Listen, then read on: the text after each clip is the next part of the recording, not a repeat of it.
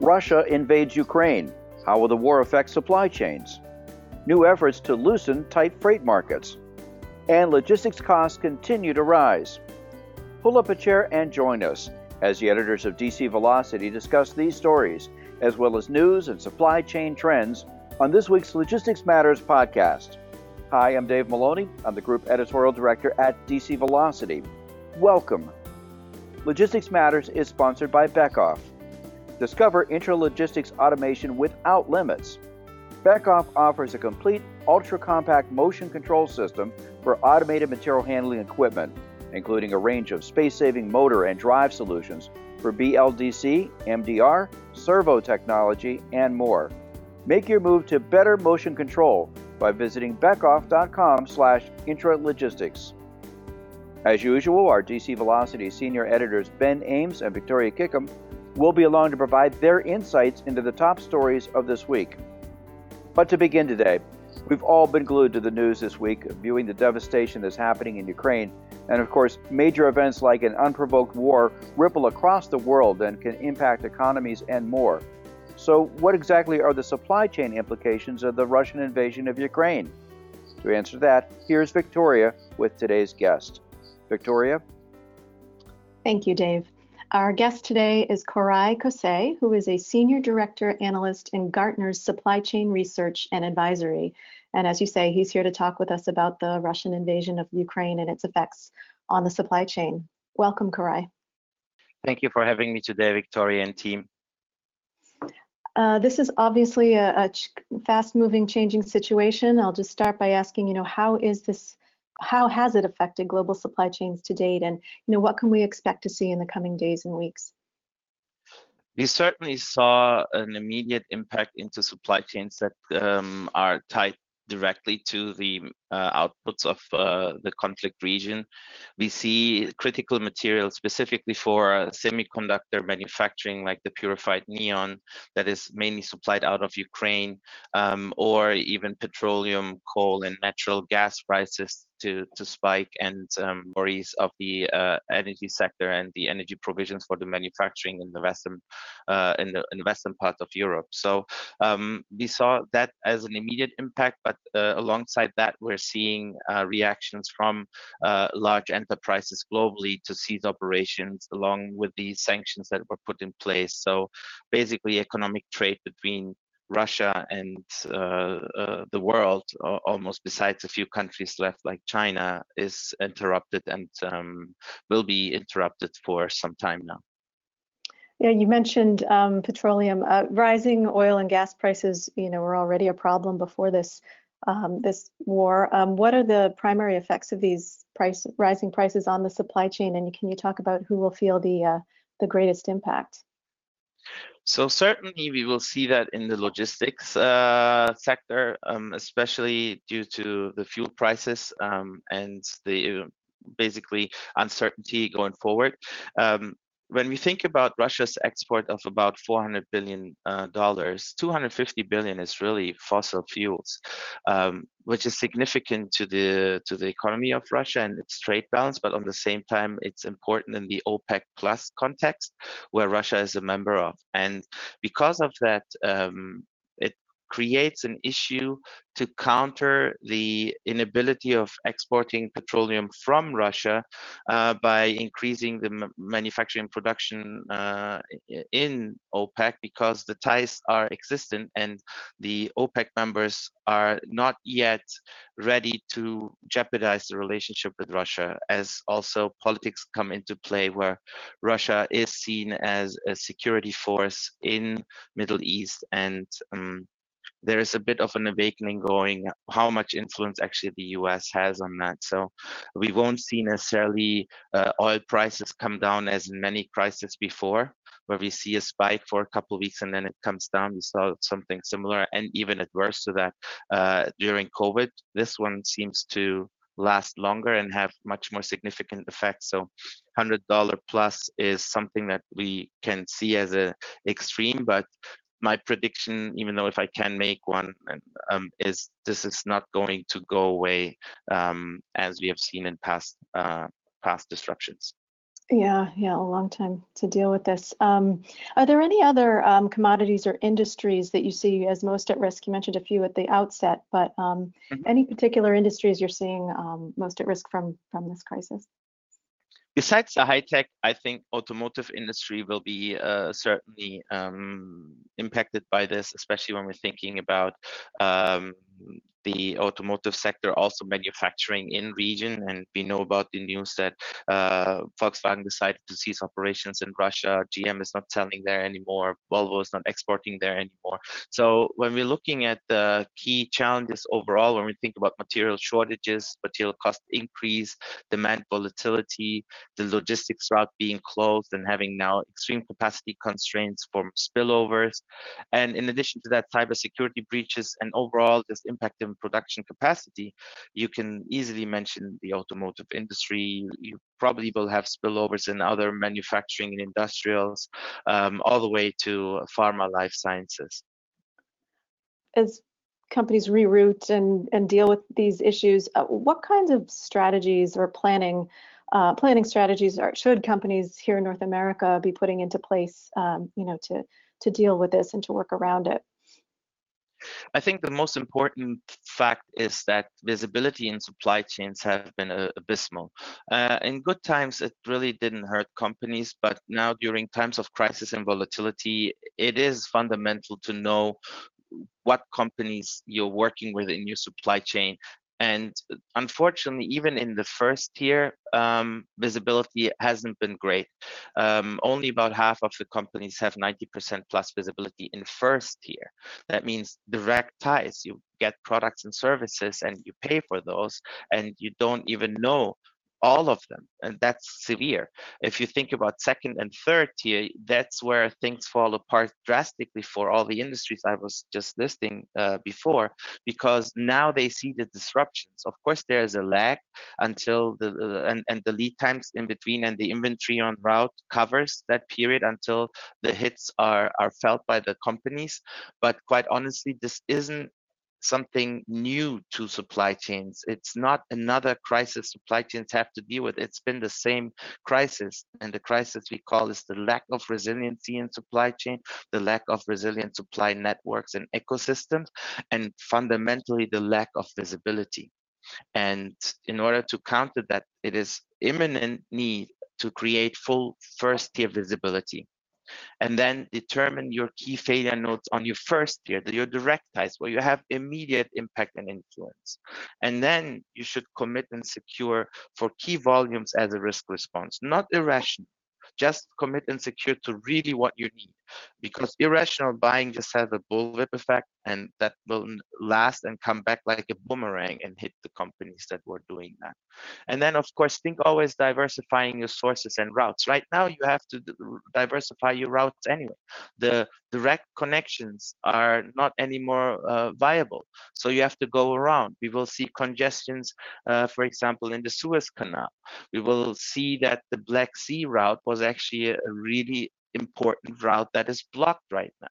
We will see congestion transfer to other ports that need to now take those requirements of capacity in and plan for that. So you need to think about your production plans, your delivery plans, and move them where you can to stretch the buffer that you have. Another issue that's come up in the context of all that's going on is the risk of cyber attacks and how that is rising. How can companies in the supply chain assess sort of whether or not those threats will affect them, and how far-reaching that might be? I think how it will affect them analysis is rather simple. As soon as you utilize a technology that exchanges critical information to move tangible goods, then you are at risk. If you have a technology baseline that is not necessarily resilient, then you are even at more risk.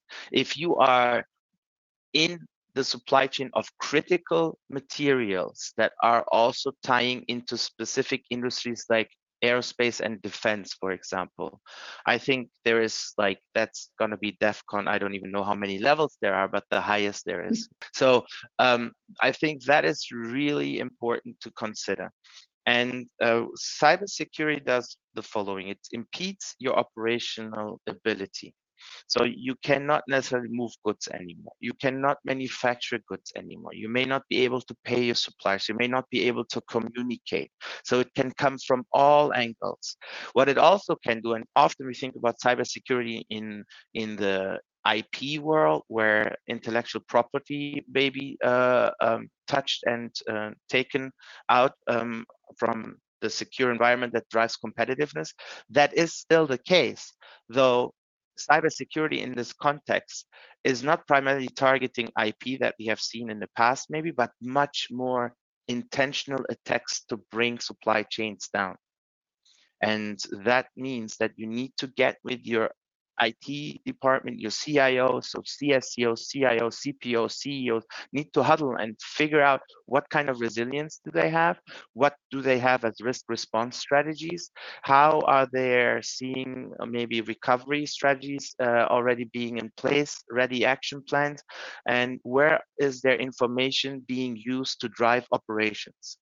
And those are the key failure nodes. When the information transferred moves the operations and you don't have a resilient infrastructure there from a cybersecurity standpoint, those are the weaknesses and vulnerabilities. Yeah, as you said just a minute ago, planning and visibility seem to be key in all of this. Koray, thank you for being with us today. We really appreciate your insight. Thank you for having me. We've been talking with Koray Kosei of Gartner. Back to you, Dave. Thank you, Koray and Victoria. Now let's take a look at some of the other supply chain news from the week. And Ben, you wrote this week about new efforts to loosen up the tight freight markets in the trucking sector. Can you share some details? Yeah, exactly. And this echoes some of the points that Koray was just making about the importance of planning and visibility. Of course, he and Victoria are talking about global trade. But within the U.S., as U.S. marked states continue to cautiously emerge from pandemic conditions, we're seeing that many markets are strong, particularly retail sales just keeps going and stock investing largely. But it remains tough in many places to move freight from point A to point B. We've done a lot of stories here at the magazine and on the podcast about the conditions at seaports where import containers are stacked up and delayed. Some new pop-up yards seem to be loosening that knot lately. But it's also true with this freight delay issue on the highways, where there are shortages of truck drivers, trucks, and replacement parts. And those have all combined to make one of the most constrained road freight markets in years. In turn, that's driving up prices for retailers and for certain goods, even making it hard to keep inventory on the shelves sometimes. So this week we learned about a new effort to add some extra capacity to trucking freight. That comes from an agreement between the American Trucking Associations, or the ATA, and the US Department of Labor. It's part of a larger effort with the Biden administration focus on solving supply chain and infrastructure problems. There are a whole lot of problems there. In fact, many people have heard the president perhaps talking about supply chain issues this week in his State of the Union address, and that's not usually a place where you hear the word supply chain. So, but this initiative establishes ATA as an official registered apprenticeship sponsor. And what that means is that the ATA or its member companies, which are trucking fleets, can now provide the ability to offer apprenticeships to job applicants. That's significant because that approach could generate a new pipeline of workers to fill really high demand jobs right now, like diesel technicians and the truck drivers themselves. It would work by supporting what's called an Earn While You Learn program. So as ATA President Chris Spear said, it's more than just a paycheck, but rather apprentices are eligible for things like childcare and housing allowances and other support as they begin to learn how to follow a new career path. Well, Ben, that sounds like a promising way to address the truck driver shortage that fleets have talked about now for many years. Yes, it does, but it may run up against another hurdle, and that's an ongoing shortage of the trucks themselves. We saw 2 reports on the transportation sector this week that found that auto manufacturers accepted orders to build new vehicles in February only at a muted rate. And that reveals that automakers lack confidence that their supply chains will improve in the short term, despite the industry's roaring demand to get more tractor trailers on the road. One of the studies from a transportation analyst group called FTR said that there's a severe shortage of new and used trucks. However, the economy continues to generate steady freight growth in all segments. So you can see those two variables are out of balance. And the February statistics, however, were not good news for future production. FTR said that by not booking more orders, those OEMs, those original equipment manufacturers, are signaling that their supply chain remains clogged and they don't anticipate being able to ramp up production in the next couple of months. So on the one hand, we may, from the government initiative, have more truck drivers and technicians coming in, but there looks to be still a shortage of the actual vehicles. So we'll have to see how the tension plays out. Yeah, definitely not an easy problem to solve. Thanks, Ben. Glad to. And Victoria, you wrote this week about how logistics managers continue to grapple with the rising prices. What more can you tell us? Yes, that's right. And this is in the context of some reporting we did on industry growth and expansion. The logistics economy continued to expand in February, and it was fueled by the continued strong demand for warehousing and transportation that we've seen these last many months. But the supply chain, as you say, is also dealing with rising prices. And this is all according to the February Logistics Managers Index Report, or the LMI, which was released on Tuesday. And what they reported was that this was the industry's 13th straight month of what they're calling significant growth, which essentially means the index has remained at a very high level for more than a year, above a reading of 70. The threshold is 50. Below that is contraction, and above it is expansion. We report on the LMI frequently, but for those who are unfamiliar with it, it's a monthly report based on a poll of logistics managers from across the country, and the goal is really to gauge conditions in transportation and warehousing. An interesting aspect of this most recent report was their note about the impact of geopolitical issues on the supply chain, particularly Russia's invasion of Ukraine, which we've already talked about today. The high prices that have plagued the industry over the past year continued to accelerate in February, and the researchers said it was driven in part by the crisis in Europe, and they expect this obviously to continue, particularly the effect on energy prices. As I think we probably all saw, oil prices surged this week, I think surpassing $115 a barrel at one point, which is a level not seen in many, many, many years. The logistics managers surveyed for the report said they expect transportation prices in particular to continue at those high levels for the next 12 months. So essentially, there's a lot of concern out there about the high prices and inflation that we're seeing and how those issues will continue to affect the industry. Right. Did they give any other insights on where this may be headed? Yeah, other than, sort of the 12-month expectation of more of the same, not really, but I think some background really helps here. Transportation prices have been climbing since the summer of 2020, essentially. And they've hit record highs over the past year, particularly since early 2021. And the LMI researchers said this week they expect, and I'm quoting here, broad and very strong upward pressure on transportation prices across the supply chain, again, especially in light of geopolitical events. I spoke to a handful of logistics professionals about the Russia-Ukraine war for a separate report, and they all noted the same concerns. The invasion is obviously stalling supply chains in the region and will have ripple effects globally, but most agree that the most immediate impact on businesses will be energy related, particularly fuel prices, and we touched on this with our guest. Shippers and carriers can expect to pay more in the near term, and that's according to many people I spoke to, but in particular, Ryan Klosser of FourKites, which is a supply chain visibility platform. They're tracking all of this movement, as are other tech companies. And he put it pretty simply. He said it costs more to go from point A to point B this week than it did last week, and it's going to cost even more next week. So companies have to prepare and deal with those effects. He also said will be felt across all modes, and it could especially be hard on air freight, which when I spoke to him this week, he said was already seeing rate increases. Not only is it more costly to buy fuel, but as companies reroute around the conflict in Europe, they're also faced with longer transit times, which will drive up costs in addition to creating delays, of course. So again, just a lot of concern about the high cost of doing business and where all this is headed. Yeah. And as we said earlier, with our worldwide supply chains, events have long-reaching effects. Thanks, They do. Victoria. You're welcome. We encourage listeners to go to dcvelocity.com for more on these and other supply chain stories, and check out the podcast notes section for some direct links on the topics that we discussed today. Thanks, Ben and Victoria, for sharing highlights from the news this week. Always enjoy it. You're welcome. And again, our thanks to Koray Kosei of Gartner for being our guest today. And we welcome your comments on this topic and our other stories. You can email us at podcast@dcvelocity.com. We also encourage you to subscribe to Logistics Matters at your favorite podcast platform. Our new episodes are uploaded each Friday.